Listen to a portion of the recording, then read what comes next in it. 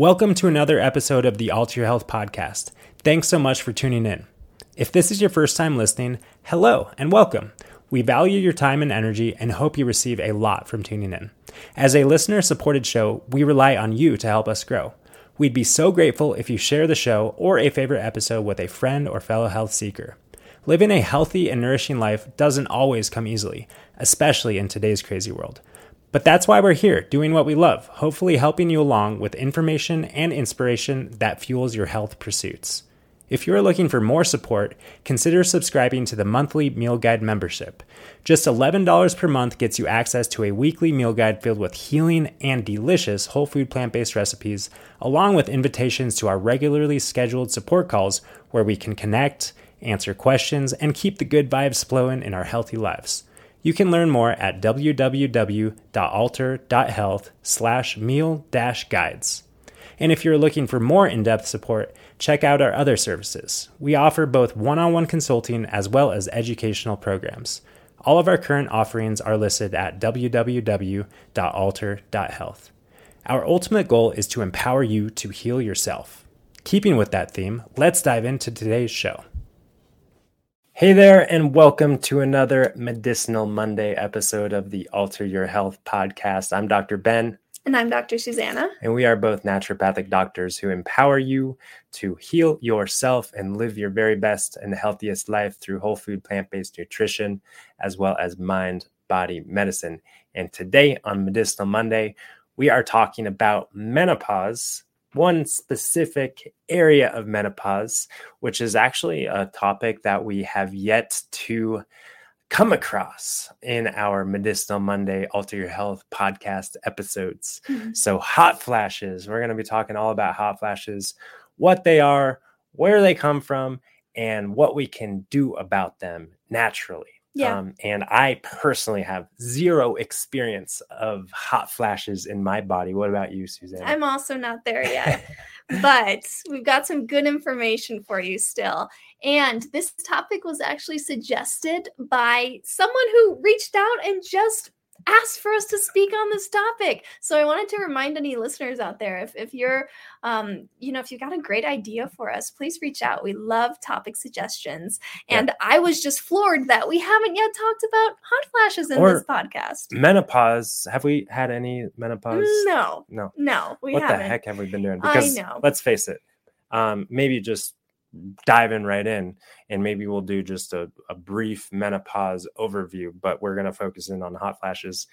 Let's face the fact that menopause is a normal, natural phenomenon that happens for, of course, women in their life. The transition from hormonal production to different hormonal production comes along with potential symptoms and effects in the body and changes in our physiology, maybe even changes in our psychology to some extent. And I think it's helpful to understand that this, like I said, is normal and natural. It's not pathologic. It doesn't necessarily need to be treated or managed.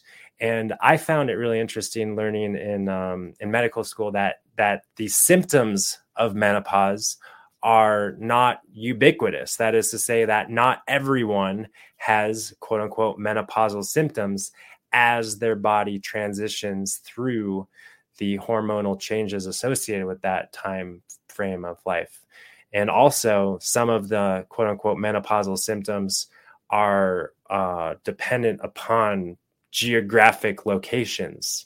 Like there are American menopausal symptoms that are very different than Asian menopausal symptoms or South American menopausal symptoms to some degree, which is kind of like interesting.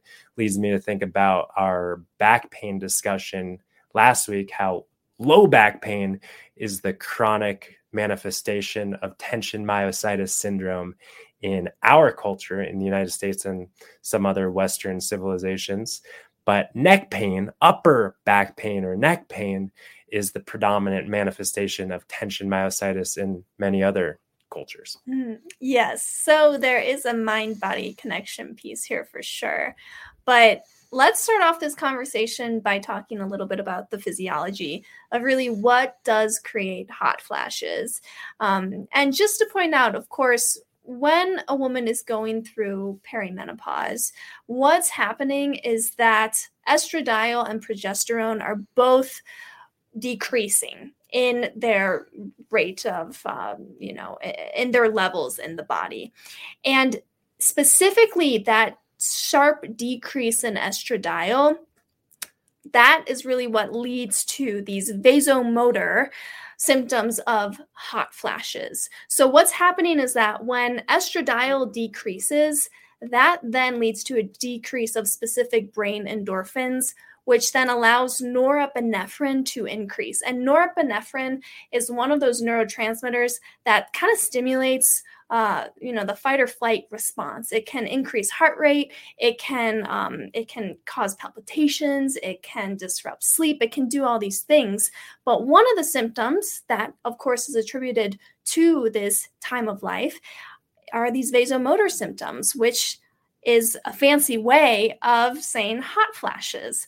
Really, vasomotor meaning that it's our perception of temperature that changes. And really what's happening more specifically is that there are these receptors in the hypothalamus called 5-HT2A receptors that are upregulated. And when they're upregulated, it changes the set point in temperature for the body. So this is in response to the change of estradiol, the decrease of circulating estradiol leads to some brain chemistry phenomenon that leads to a change in our temperature regulatory pathways and systems. So why do some people experience it and other people not, to various degrees? Well, that's a good question. And there are a lot of factors that play in. I mean, when we talk about the endocrine system, we know that our reproductive hormones don't work in a vacuum, right? They're interacting with other hormones like cortisol and thyroid hormones. So, a lot of naturopathic doctors that we've learned from really emphasize the importance of not only supporting, reproductive hormone balance, but looking at the health of the adrenal glands and the health of the thyroid. And so, specifically if a woman is under more stress, has more cortisol, that of course is going to have an influence on, our experience of stress and brain chemistry and all these different hormones and neurotransmitters that are fluctuating throughout the body. So that's just one example. But yeah, to kind of summarize again what's happening, essentially when we have, when we're in our earlier years of life and have more estrogen circulating, that keeps our thermoneutral zone wider. So essentially we're more tolerant to fluctuating temperatures. That makes a lot of sense because I know that, I've been around women who are either complaining of being too hot or complaining of being too cold.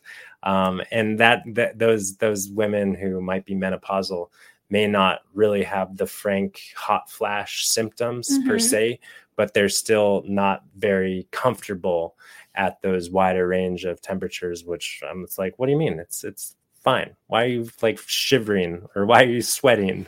Right. Yeah. And it's because when estradiol decreases, the thermoneutral zone really decreases. So yeah, they're a lot more sensitive to particular temperatures and can also experience those hot flashes or even cold flashes. So yeah, that's a little bit of the physiology. But let's dive into what we can do about it. Yeah.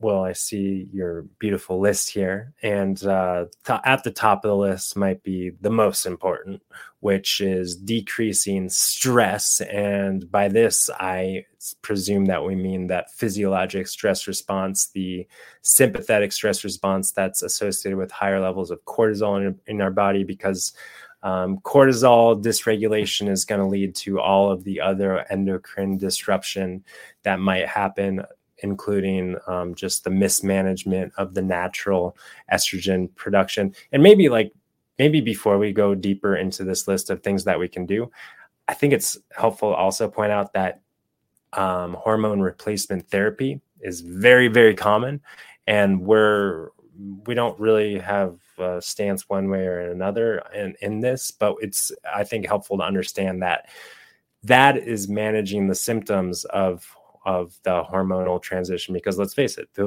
that hormonal transition, like we already discussed, is normal and natural and not pathologic.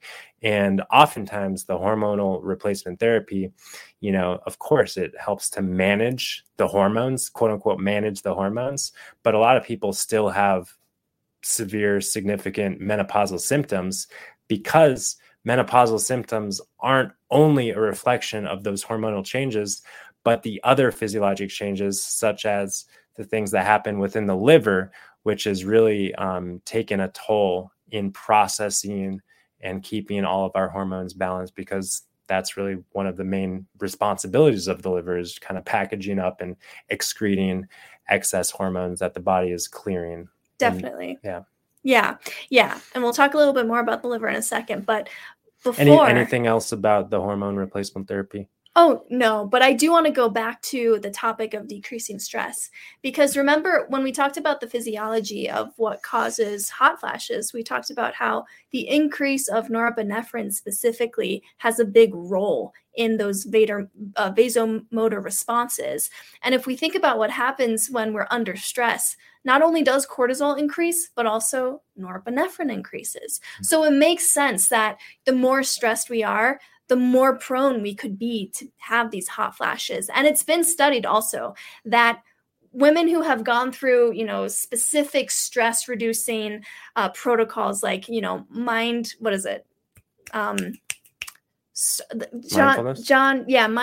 stress releasing, John Kabat-Zinn. I'm blanking on what mindful-based stress reduction. Yes, whatever it is, who went through that program saw a decrease in their hot flashes. So this is one of those foundational lifestyle things to focus on. And of course, when we're talking about mindfulness, it's like not a practice, it's living. It's the way we understand how our mind works, leads to a natural mindful tendency to be more mindful in our life when we know how the mind is cooperating with us and interacting with our bodies. Right.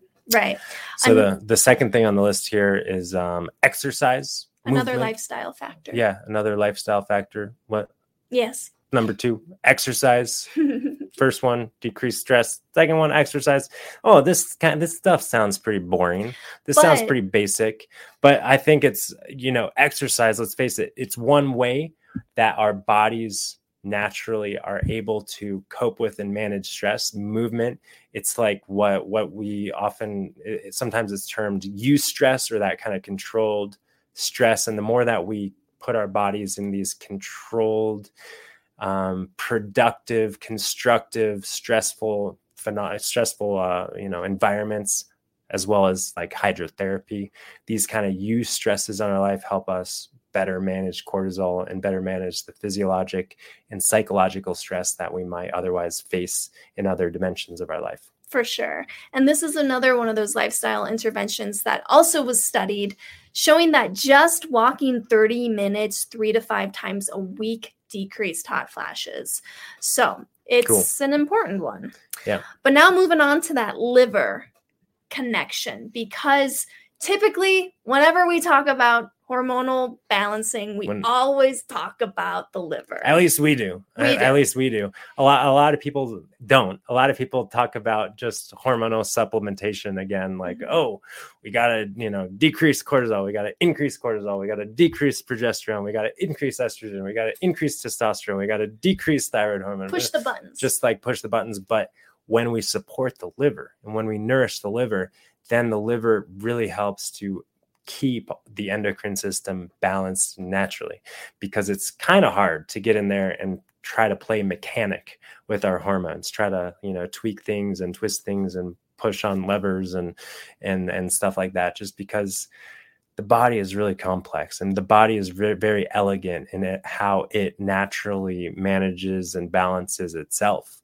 And one way that we can get in there and support the body in doing what it knows how to do best is just giving that liver lots of support. And if you're like, Well, how do I do that? Well, of course, eat a whole food plant-based diet that's naturally low on the food chain, meaning that we're not exposing ourselves to undue burden of toxins. Also naturally nutrient dense, also naturally lower in fat, especially saturated fat, also super hydrating. All of these things are very important for the liver health. Right. Yeah. And also, speaking of liver health, we actually do have a cleanse starting right around the corner. Right. So you can join our Alter Health food-based cleanse. That's one of the best ways you could really provide a deep cleanse for your liver without any, restriction or crazy cleansing, right? But yeah, this is definitely a big one. And we also have podcast episodes specifically on how you can support liver health. For sure. But for any hormonal related condition, supporting the liver is huge. Yeah. So the last things on the list here are all sorts of specific herbs and foods, and we might call supplements, maybe with the exception of soy, which is a more of a food. Yeah. And maybe we can start with soy just because it is a nutritional food therapy. And a lot of people have a misunderstanding of soy, but it's important to know that soy is a quote unquote phytoestrogen, but the better term is an estrogen modulator because it's not a quote unquote plant estrogen.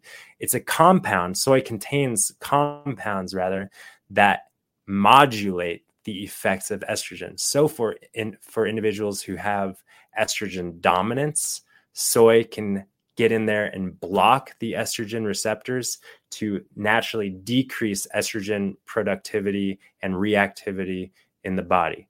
And for individuals who have estrogen deficiency, like in menopausal states, those estrogen modulating compounds can go in there and actually bind the estrogen receptors to push different pathways and kind of just nudge and support the body ultimately in creating and maintaining balance naturally. Mm-hmm. So soy is a pretty cool compound, or a pretty cool food with great compounds. And of course, it's important to say that when we're talking about soy, it's always best to get the, for sure, organic soy products, but also the less processed on the spectrum, right? So the whole soy beans, the edamame, maybe some tempeh, a little bit of organic, natural-ish tofu, even though it's more processed.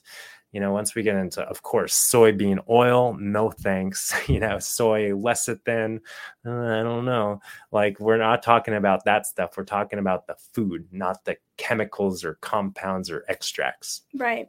Yeah. And I actually, before we go into more of the herbs, I was just reminded that one of our Thrive on Plants members, someone we worked with in the past, I remember just a few weeks into the program and shifting to whole food plant-based eating, not even with that heavy of a focus on soy. I don't even remember how much soy she was eating, but her hot flashes went completely away. I would imagine that is mostly due to the liver support from our Exactly. Yeah. So I really wanted to make the point that, we're going to talk about some of these herbs that can be helpful, but the more important thing is the liver support and fueling your body with just optimal nutrition. Yeah. So the next one, so soy is kind of a food. The next one is a food / herb, which is maca. Maca is a food that is eaten in a lot of, South American countries. I know it's like a root vegetable, but of course we consume maca in powder form. Maca powder is really great for hormonal regulation, reproductive hormones in general, including estrogen, in the case of menopause. Yeah. And this is actually one of the herbs that I feel like clinically I've seen has had the biggest effect in reducing hot flashes. It's definitely my number one go-to. But of course, with any of these herbs, you would want to check in with your doctor to make sure that it works for you, that there's no contraindications. Yeah. Maca's pretty safe because it's, close to that food grade herb, but there's still some contraindications. So for sure. And then sage, another very safe culinary herb. Sage, you don't think about, feel like most people think about smudging the sage like smoke, but sage is a really great medicinal herb for a lot of different organ systems, but has a lot of estrogen balancing compounds as well. Mm-hmm. Yeah, and then the other herbs, I'll just name a few of them here. Black cohosh and vitex. These are often found in kind of menopause herbal formulas. Black cohosh helps to create a pro-estrogenic effect in the body, whereas vitex helps to create a pro-progesteronic effect in the body. And so these are where, we're really using herbs more to kind of, try to push those buttons, try to nudge up the estrogen and the progesterone effects in the body. But of course, we're not really addressing the underlying cause of what's causing, more of that hormonal imbalance. Yeah. So, obviously when we're getting into this territory, a lot of people are going down the supplement path without addressing the root cause, which is in liver health and just managing the body through this natural transitionary phase in life. Mm-hmm. So the last one on your list here is pine bark extract, which is pycnogenol. Pycnogenol, also known as pycnogenol. I can never really say it right. It's a fun one to say. Pycnogenol. Pycnogenol, but this is also an herb that has some good research showing that it helps to decrease hot flashes. And I'm not sure exactly of the mechanism as to why, but I just thought I'd add that to this list here. Great. Yes. Well, of course, we just kind of scratched the surface of one specific symptom associated with menopause, but hopefully the main moral of the story and the takeaway is that we can nourish the body, nourish the liver, nourish ourselves in a way that allows ourselves to go through these natural hormonal transitions of aging in life gracefully. Any other last words? Don't think so. Cool. Unless if you're catching this live, remember we've got our whole food plant-based metabolic reboot challenge happening tonight. And actually, speaking of the metabolism, we're going to really bust the myth that metabolism slows down with menopause. Because that is a big myth. That is a big myth. We have seen women optimize completely their metabolism and their weight well after menopause. So come learn in this whole food plant-based challenge how at any age you can optimize your metabolic cellular energy production. Yes. And then of course there is that Alter Health cleanse like you alluded to, Dr. Susanna, that starts in a couple weeks still. First cleanse meeting is January 21st. And you can come join us. You can learn more at www.alter.health/cleanse. And we look forward to staying connected and seeing you guys next time on the Alter Health podcast. Bye for now.